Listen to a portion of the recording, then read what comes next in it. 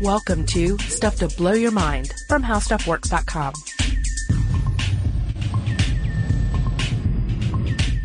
Hey, welcome to Stuff to Blow Your Mind. My name is Robert Lamb. And I'm Julie Douglas. Julie, what is it with the bees versus the wasps? We've talked about this twice on our Facebook page, which is Blow the Mind on Facebook. Find it that way and interact and share your own thoughts on this. But we've brought up bees versus wasps twice. And basically just asked for people's gut reaction. Like, who are you going to side with in this classic rivalry between the wasps and their stingers and their nests and their stingers, and then the bees with their hives and their honey and their fancy culture? Like, which side do you go for? Okay. And everyone seems to go for the bees. I mean, right. I'm pro bee, and it's not just because I'm a lady and I'm like, oh, they're so cute and fuzzy. But I know they're going to sting me. Yeah, but they do get by and cute, you have to admit. Yes, they are. Whereas the wasp, I'm actually pro wasp, because even though they tried to kill my sister, they are sleek. They are deadly. They have this like totally sci-fi horror book kind of lifestyle going on. So they really speak to the 9-year-old in me. So I'm going to side with the wasp every time, I think, even though there is no such thing as delicious wasp honey. No, there isn't. And I can't think of a single wasp cartoon character. Whereas cartoon bees, they're everywhere. They're stinging Donald Duck. They're the centerpiece of whole motion pictures. Yeah. I don't know. I mean, yet they are used sometimes as sports mascots, right? Which makes sense because they are aggressive jerks. Well, that's the thing. You want your mascot to be an aggressive jerk. I mean, you don't want it to be a big fuzzy bumblebee. A big fuzzy bumblebee. It's like the Cleveland Bumblebees are going to be coming at you. The whole audience starts going, bzz, bzz, and that's not menacing at all, right? We might sting you, but we'll eviscerate ourselves in the process. I mean, which we'll get into later. It's just not as fearful a prospect as the wasps coming at you. No, but it's interesting to look at these creatures side by side because they have a shared history. Yeah, it's not just an arbitrary pairing. Like, what would win in a fight, a grizzly bear or a bull shark? I mean, these two species share a common history and evolved from a common form in the far, far, far ancient past. If you were to go back about 100 million years back to the Cretaceous period, you would find a very interesting world, a very green world. All right. Bucolic. Take us back. Yeah. It's a very green world. But there, you know what you're not going to find? You're not going to find any flowering plants. It's occupied mostly by conifers. So we have a lot of pine cones. A lot of pine cones, yeah. A lot of greenery. A lot of greenery. And the whole way that these plants spread their seeds are via the wind, or just sort of letting them fall, letting them just casting the dice and letting them go where they will. So on top of this green world, you already have a thriving insect community. Just like the insect world is today. It's just a non-stop brawl of species eating each other, mating with each other, warring against each other, forming these little hives and nests. It's already These are the crazy. Original Bravehearts. Yes. And you have carnivorous wasps in this time. And these are wasps that are going around, they're hunting spiders. And spiders remain another classic enemy of the wasp. They're kind of the whipping boy for the wasp, really. And these wasps are pretty much owning everything. Like they're just going around, they're eating what they need, and they're using the meat that they gather to feed their young. It's a perfect world, right? Right. Like what could change? Let me see. Pine cones, no flowers. Oh, those romancers, the flowers. Right. The flowers emerge. And basically the idea here is that, and I'm going to probably inevitably personify evolution a little bit here. Yeah, we're going to do that a bit here. Yeah. So you have this plant world, you have all these insects warring each other on its surface. The plants eventually come to exploit all that traffic. You need to get some genetic material from plant A to plant B, say. Well, let's put it on the back of this creature that is waging a war across several different plants. So what we have here is the rise of the angiosperms, plants that depend on insects to spread genetic material and pollen from male plant parts called anthers to female plant parts called stigmas. Okay? So they start producing this delicious nectar and pollen, and sweetens the deal for the insects. And it gives them specific reasons to traffic the parts of plants where pollen is produced. Okay, because now they have a food source. Yeah. And so suddenly these wasps who were all into, they're killing and brutalizing and they're eating the spiders, suddenly there's all this sweet food stuff available right there. And it's easier to get. It's just there for the taking. It's dripping, off the flower. You don't have to engage in mortal combat with an 8-legged horror to get it. Right. So it becomes the predominant food source for the wasp. And the carnivorous wasp, the wasp that goes out and kills and eats another animal, that steadily fades away. Mm-hmm. And the wasp that emerges, and there are of course thousands of different types of wasps, but this strain of wasp that remains with us today, they do not eat other insects. No, they don't. They don't. They've completely removed that from their diet. What they do eat is the nectar. That's right. And they end up carrying the pollen from plant to plant. Yeah. But the kids are a different story. Yeah, the kids, and we'll get to that in a bit. So what we have evolving from this is basically bees, right? So you've got bees and wasps, because bees now are a bit different from wasps. Right. But they're coming from the same genetic material. Right. Bees and wasps are both of them share a common descendant in these carnivorous wasps. Yeah. Yeah. And you've got these bees who are sort of hip to the whole flower gig, right? Because they're like, oh, okay, let's start really exploring this in earnest, or being exploited by flowers in earnest, right. depending on how you look at it. And you get these bees versus wasps, where we are right now. Yeah. And of course, this leads to a difference in their body types too. Right. One has the body of a forager and one has the body of a predator, because we're going to get into this a little more, but it's essential to note that even though the wasp no longer eats prey itself, it still has to hunt prey, to feed its young. It's kind of, Yeah. You have this, a great article on this, how wasps work. And I think what was the analogy of the vegan parents bringing home a pepperoni pizza to their young their ones? Kids because they refuse to eat anything else. Yeah. Yeah, it's kind of like that, which they never quite, the wasp world never was able to completely remove meat from its diet, whereas the bees do. Okay, I see. That's where that's the tree-hugging vegetarian type of lovey-dovey bee comes in, right? Exactly. The bees are more of a tree hugger, and then the wasps are out there killing. They're out there, harvesting their meat. Even though they're not going to eat it themselves, they need it for their young. Yeah. So the wasp has to retain the body of a killer. It has to. So sleek design, stinger that generally has some sort of powerful venom involved. The bee is this kind of fat, doughy guy with kind of a furry, bumblesome. I think rotund instead of fat. And hairy with bristly flat legs. Those are good for gathering honey. Uh-huh. And of course, as you said, the wasps have those thin waists and they're very sleek and they've got smooth shells. And then if you look at bees too, they've got, and wasps, they have ovipositors too. Yes. Now the ovipositor is pretty, interesting. Of course, only the females have this. Yes. Because it is Ovi for ovum, ova, eggs. Exactly. It is an instrument for the laying of eggs. So, travel back again to that carnivorous wasp. How's it depositing? It needs to deposit eggs with that ovipositor. But where's it going to put it? It started laying eggs on other creatures. So it's like, now I'm going to lay eggs on you. Yeah. Yeah, right. Okay. And eventually they were like, well, laying my young on a caterpillar is one thing, but I want them to stay warm. I want them to have a nice meal when they wake up. I'm going to go ahead and lay them inside the caterpillar. Now, of course, the wasp doesn't ask the caterpillar what it thinks of this. It just starts doing it. So the ovipositor becomes not only an instrument to lay eggs, it becomes a surgical instrument for the implantation of eggs inside the body of another insect. Right. This ovipositor is literally like a blade. Right. Right. It's fashioned like this just so that it can do that. Right. And then they begin to evolve these different chemicals, because you're performing this crude surgery in the insect world to lay your eggs inside this caterpillar. The caterpillar may be moving around a little too much. So yeah, they begin to develop venoms as well that end up paralyzing the prey or in some way impacting it to facilitate the surgery. So wasps continue to use this in many cases. There are plenty of parasitic wasps today as we'll get into, that still lay their eggs inside or on other animals. Then there are ones that don't. There are ones that build nests, lay their eggs in there, and then bring the food back.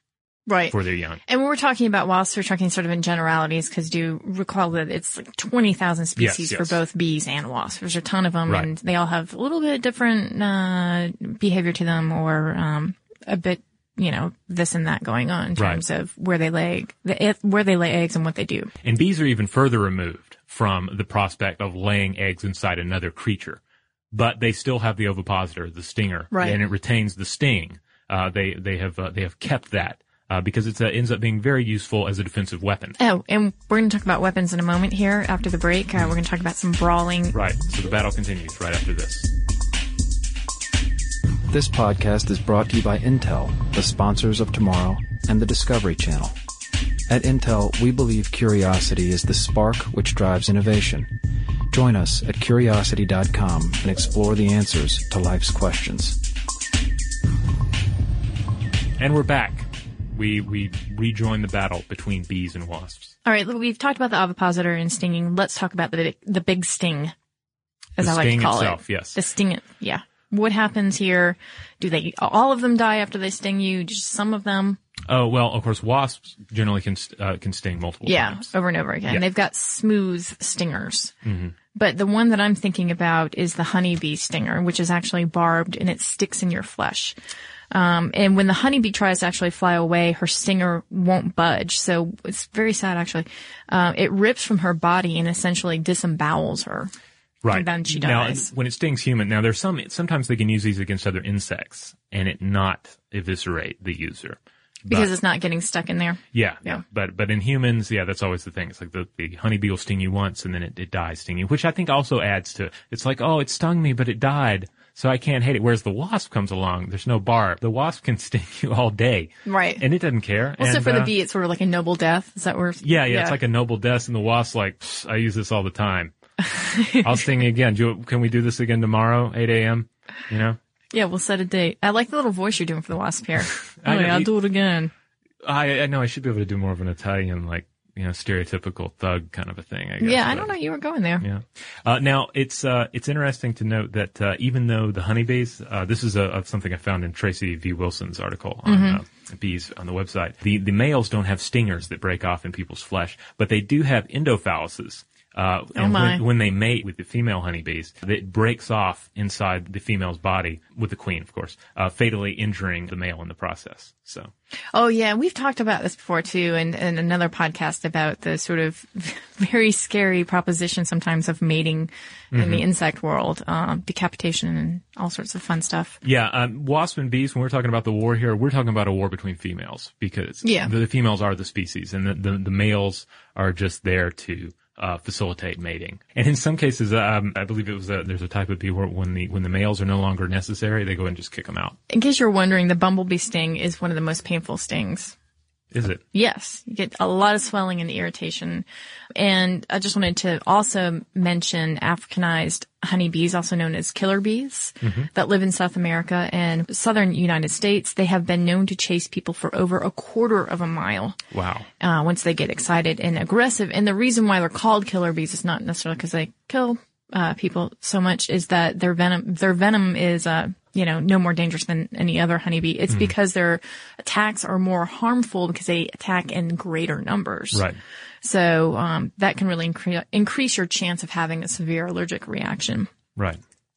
That's why they're scary. So let's talk a little bit about some of the abilities of these particular creatures. I'm going to come back again to the parasitic wasp, which is a concept I love. It's something about you grow up watching Alien, and I mean that's basically the concept of the wasp taken into a sci-fi human world. Is this the ladybug bar mitzvah that you? Isn't this what you call it? Oh yeah. Well, I'll get to that. Yeah, for sure. Growing up, grew up in rural Tennessee, and so there are dirt dauber nests everywhere. Or mud daubers, as they're known in some areas. And if you've ever broken one of these open, it's really neat. You'll find there are these little cylinders, right? And that's where the egg will be, and the larva will grow. And they'll just the wasp will just stuff these things with paralyzed or dead spiders. Right. So when the young wakes up, it'll have a meal. And so if anyone out there is just completely anti-wasp, I think it's important to note that these things kill the heck out of some spiders. Yes, they do. And a lot of the spiders that they go after are things like brown recluses or black widows, things that you definitely don't want around, and definitely don't want crawling on you.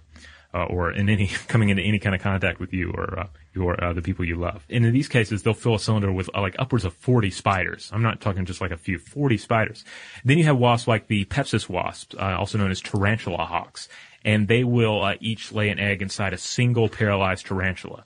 And then the emerging larva proceeds to eat the imprisoned spider from the inside out, which is That's pretty gruesome. Awesome. I like it. One of my favorites, though, is a particular parasitic wasp known as the Dinocampus coccinella, which is called the Dinocampus. So the Dinocampus, when it hatches from the egg, like a lot of wasps, it finds that it is inside another creature. In this case, it is inside a ladybug. All right, and it was, of course, deposited there by an adult. And then it grows to larvahood, and then it emerges in something that I am going to try and coin a celebration of chest burst mitzvah, where it bursts from the chest of this ladybug, okay. And then it's there squirming as a larva. It doesn't emerge fully grown in this case, so it's still, it's not completely ready to fend for itself. So you would normally think, all right, so the ladybug has been surgically impregnated with this foreign entity. This foreign entity has burst forth from its stomach. Now the ladybug is going to die a merciful death, right? Right. Like, please put her out of her misery. Yeah, not so in this case. Or him. Not only does the ladybug live, but there's a little behavior modification involved in the implantation process that forces it to hang around and guard its parasite baby as it grows to adulthood. This is awful. Yeah, so the larva is smaller than the ladybug. So you'll see pictures of this where the ladybug just continues to hang around like hunched over the larva to protect it. And scientists believe that this is caused by secretions left by the larva when it bursts out. It essentially reprograms the host to stick around. All right. So the wasp grows to maturity, right? Oh, yeah. And then what happens? Well, it doesn't need to eat this ladybug because it doesn't eat ladybugs as an adult. It doesn't depend on other animals for its food. But once it reaches this point, researchers found that 25% of the manipulated ladybugs recovered normal behavior following the ordeal. So a lot of them just did eventually die, but some of them didn't. Some of them went on. That's how cruel the insect world is, but then how resilient the insects are. It's like you could go through this kind of catastrophic situation in your life as a ladybug, and then you eventually move on. And now I'm just wondering if there's any sort of memory erasing enzymes that were involved with that. Because, that's, of course, we're humans, and so we can't help but think in human terms. But imagine your body being occupied by this alien larva. Yeah. Which you then are reprogrammed to not just host, but protect. Yeah. And then... imagine the ladybug is out, walking around on a leaf, and it looks over and it sees this wasp. Yeah. And she doesn't remember, but she looks at him, she's like, "Oh, he's so cute." And then, or maybe it's like Stockholm syndrome, where it's like, "Oh, I remember you fed off of me." Yeah. When you were a little larva. And then the wasp says, "Come here, I have something to give you," and it all begins again. Yeah. Now, I don't know if they could survive a second. I would hope second not. bout of that. God, yeah, that would be cruel. And then there are other interesting moments of jerkdom in the wasp world, such as with cuckoo wasps. And these are wasps that figured out long ago that the best source of food for their larvae was other wasp larvae. And what better way to feed them than by leaving their larvae in another wasp nest to begin with? So it's kind of like deadbeat moms of the wasp world. And when the cuckoo larvae hatch, they feed on the larvae and food left in the cylinder of the actual nest builder. So, okay. Yeah. All right. Well, I have a couple of bee stories for you, sir. Okay. About how they are, they're pretty kicking themselves. Okay. Okay. They can do more than just make delicious honey and save the environment. Okay. All right. Okay. So small hive beetles, huge pests, right? They like to invade the hives of bees and eat their stored food, which they've worked so hard to make. And you make it sound like this beetle is a jerk when it's doing the same thing that humans do. I know it's doing what scale. it's programmed to do, and it's completely fine. I'm just saying. Okay. And kill the bees' young. So in Africa, where the beetles come from, honeybees wait until the beetles are in a confined space, and then they imprison them within the tomb of resin. Oh, wow. Like that Edgar Allan Poe story. Yes, I can't remember. Montague? No, not. Anyway, I'm sure someone out there listening can let us know what that is. But yes, just like the Edgar Allan Poe story. But they can also mummify. Ooh. Okay. That is pretty cool. Stingless bees, which are native to Australia, use this tactic. The worker bees immediately start coating the beetles with bitumen, which is a mixture of wax and resin that they use to build their nest entrances with. And all the while, their hive mates attack continuously. So not only are they just kind of stopping the beetle in its tracks by putting them into this bitumen, but now all of them are like, hey, let's start pummeling them, pow, pow, pow, pow. Wow. And they're coming at them. Okay. Now, I get it that it's maybe not as cool because they're all doing this as a group as opposed to having these individual abilities or abilities as an individual. But still, this is amazing that they have these sort of defense tactics and are able to act on them. And they're mummifying this beetle. It's kind of like you watch Fraggle Rock, right? Or you've seen Fraggle Rock I have before. seen it. I don't currently watch it. You don't religiously watch every time you come home from work. It's like, glass of wine and some Fraggles. Yeah. Well, now you put it like that, I might do it. But you remember the dozers? The little guys who built all these things? They build all these little bridges and towers and all. Yeah. And then the Fraggles would come around and eat their constructions. Yes. But it would be like if the Fraggles came to eat the dozers' constructions and the dozers built something around the Fraggle and entombed it to death underground. Yeah, see, now you're seeing it. You're seeing how cool the bees are, right? Yeah. Okay. I'm getting it. Now, of course, wasps, social wasps have the ability to attack as a group as well. Yeah. Which can be pretty devastating for someone who is attacked by a large swarm of wasps. But it does occur. Likewise, it happens with bees too. So that's something they kind of share, among their more social species. But what happens when they go mano a mano? Then all sorts of interesting things happen. Because yes, this is like it's like the dark elves and the normal elves fighting. It's like it's like angels and devils in a way, you know? It's like these, they have a common origin and they're forced to war against each other. Like they can't help it. It's very Shakespearean. It's It's kind of beautiful. Yeah. Brothers warring or sisters warring. I think one of the coolest examples to look at are the encounters between Japanese honeybees and Asian giant hornets. Okay. You have such an interesting mismatch here because the Asian giant hornet is pretty big. Like it's, I've seen pictures of it in people's palms, and it's not quite the size of a cicada, but it's pretty big. It's a sizable thing. You would not want this creature coming after you with its ovipositor.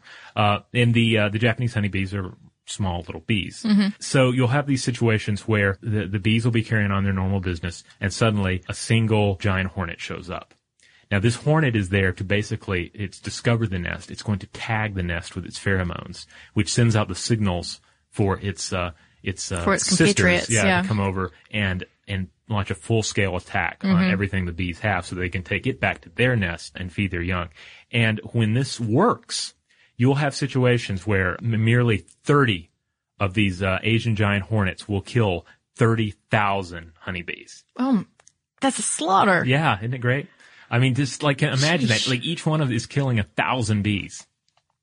It's pretty incredible. Okay. But the thing is, I believe you have this example. Sometimes, however, they're able to kill that first invader before it can send the signal back home. It's very, very cool. It's called heat balling.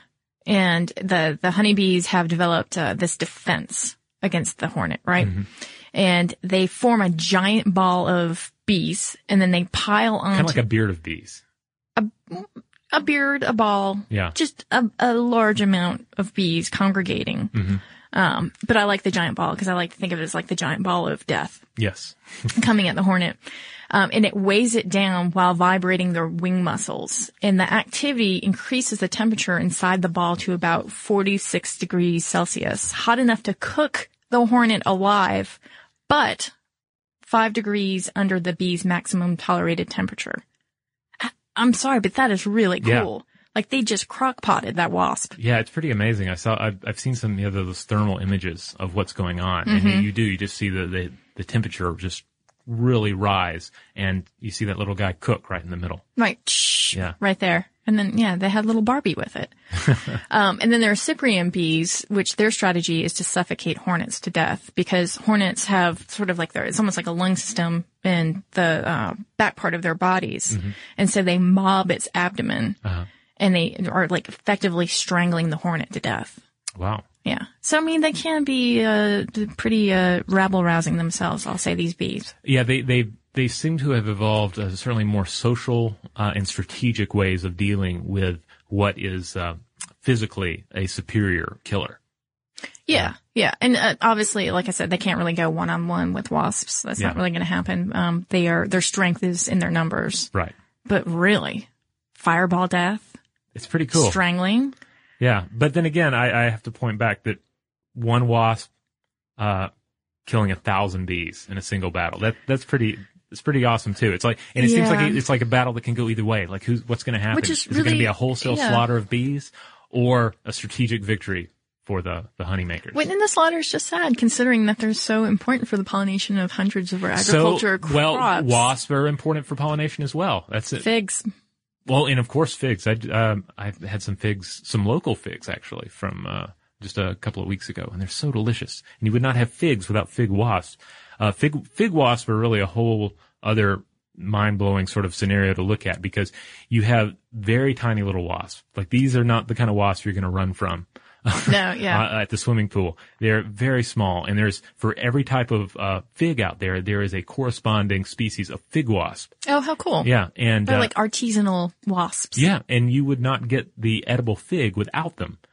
You'll see pictures of, it was one of the problems with figuring out, how to grow figs in new areas. Mm-hmm. Because you can't just take the plant, you gotta also bring the wasps.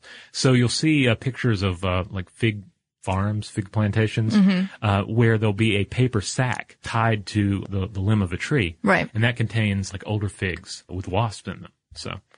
Okay, well, that's cool, but I will say this is my last comment for it is that recently a truck in Idaho overturned carrying 14 million bees, which were used for pollination. So my point is that they didn't have 14 million wasps that they needed to transport. They were bees. Yeah, well, all right, but it also shows that the bee is kind of like, owned by the man. Whereas the wasp is a renegade. The wasp is out there living the life. But the man and the bee are one, Robert. Well, they're one. Okay, but at the end of the day, you're going to have a delicious cheese plate. And you're going to have some cheese, which neither species had anything to do with until we breed the cheese producing hornet in the future. Which would be really cool. Yeah. But no, you have the cheese, you have the honey mm-hmm. to dip the cheese in, and then you also have the delicious fig spread. That's so. They're both important to me and my cheese plate, is what I'm saying. Well, don't forget about the honey drizzled over your precious cheeses. Exactly. That can be quite delicious, too. All right, so bees versus wasps, an old rivalry. Let's get on to some listener mail here.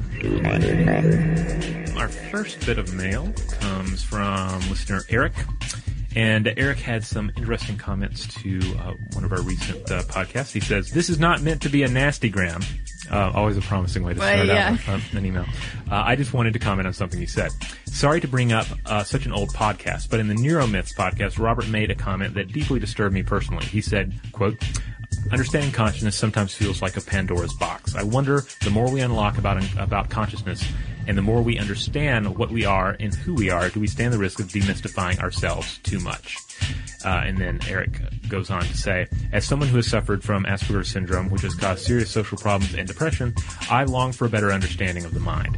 All my life, I felt psychologists have simply been guessing as to what my problem is. The science of psychology is no better than witch doctoring. Granted, we know that some medications help with some problems, but what about the medications that don't help? In most cases, we don't even know why or how the medications work. It's amazing to me that you can take the heart out of a person who has died and put it in someone whose heart is failing, and that person's life will be saved, and yet we can't cure the blues. Think of what could be done with a complete knowledge of the mind. Ignorance is not bliss, it is hell. Almost all suffering comes from ignorance. Knowledge is bliss." Sorry, Robert, I love the podcast, but I found your comment offensive. But take heart, everyone is bound to make offensive comments from time to time. No apology is necessary. Well, that is excellent, because none will be given. But no. He brings up an interesting point. In posing this question, I'm not arguing that we shouldn't seek to understand the brain or, engage in any kind of quest for knowledge. I think that the thing is when in any quest for knowledge, you're inevitably going to find out some things that alter your worldview. And alterations to one's worldview can at times be experiments in enlightenment, but they can also be chaotic and result in a lot of reevaluation of what we are and why we are. I mean, especially when you look at things like human consciousness. So. Yeah, no, I understand where you're coming from because so much of our existence just feels like this mystical, just strange, incredible experience that we are able to even sit here and talk and cogitate on the level that we are all able to do so. And sometimes examining that can take away a bit of that. But then I look at the other ways. When you examine it and you get to see the brain doing what it does, it's magic to be able to peer into that and to see the processes. Oh, yeah, totally. So there's a kind of magic in peeling away the layers. Yeah, I think one of the things is that even if we build this map out, completely, the brain has such a hard time seeing itself as a part of the environment. Yeah. That we'll have the complete map, but if we try and find the "You Are Here" sticker on the map, like at the mall, you may have some difficulty in finding it or fully contemplating what that means. Well, that's the crux of it right there. Yeah. I think that's what you were trying to get to. And obviously you weren't saying, hey, let's not explore their brain. I think you were kind of saying like this consciousness, this I am, this me is really the big mystery of our being. Yeah. So if it's less than what we think it is, it could be disappointing, right? Because nobody wants to feel like just a cog in the wheel of nature, but essentially that we know, that that's kind of what we are. We want it to feel a little bit more special than that. Yeah, exactly. But anyway, I do thank Eric for sending in some thoughtful commentary on the question that we posed. Yeah, he always sends very interesting commentary. So thanks, Eric. And we also heard from Francisca. Francisca writes in and says, "Hi guys, I thought you might want to hear a story about my brother Lorenzo and his music and math skills." This is, of course, responding to some music and math-related podcasts we've covered. He is studying to be a professional clarinetist and is very good. When he was in high school and middle school, he did advanced math because he always knew the stuff that the teachers were talking about. I also am pretty good French horn player. I used to play French horn. Oh? Yeah. I sort of played it. It wasn't very good. But anyway, she says, I am also a pretty good French horn and keyboard player and also currently go to 10th grade math, though I am in 8th. I still wouldn't become a musician or a mathematician because I don't love math that much and prefer to listen to music rather than make it. I love your podcast and hope you keep doing really interesting topics. All right. Well, that's the goal, to keep doing interesting topics. That is the goal. So let us know if you have any topics that you'd like us to cover. We would love to hear from you. Yeah, you can contact us on Facebook or Twitter. We are on both of those as Blow the Mind, one word, Blow the Mind. And you can send us an email at blowthemind@howstuffworks.com.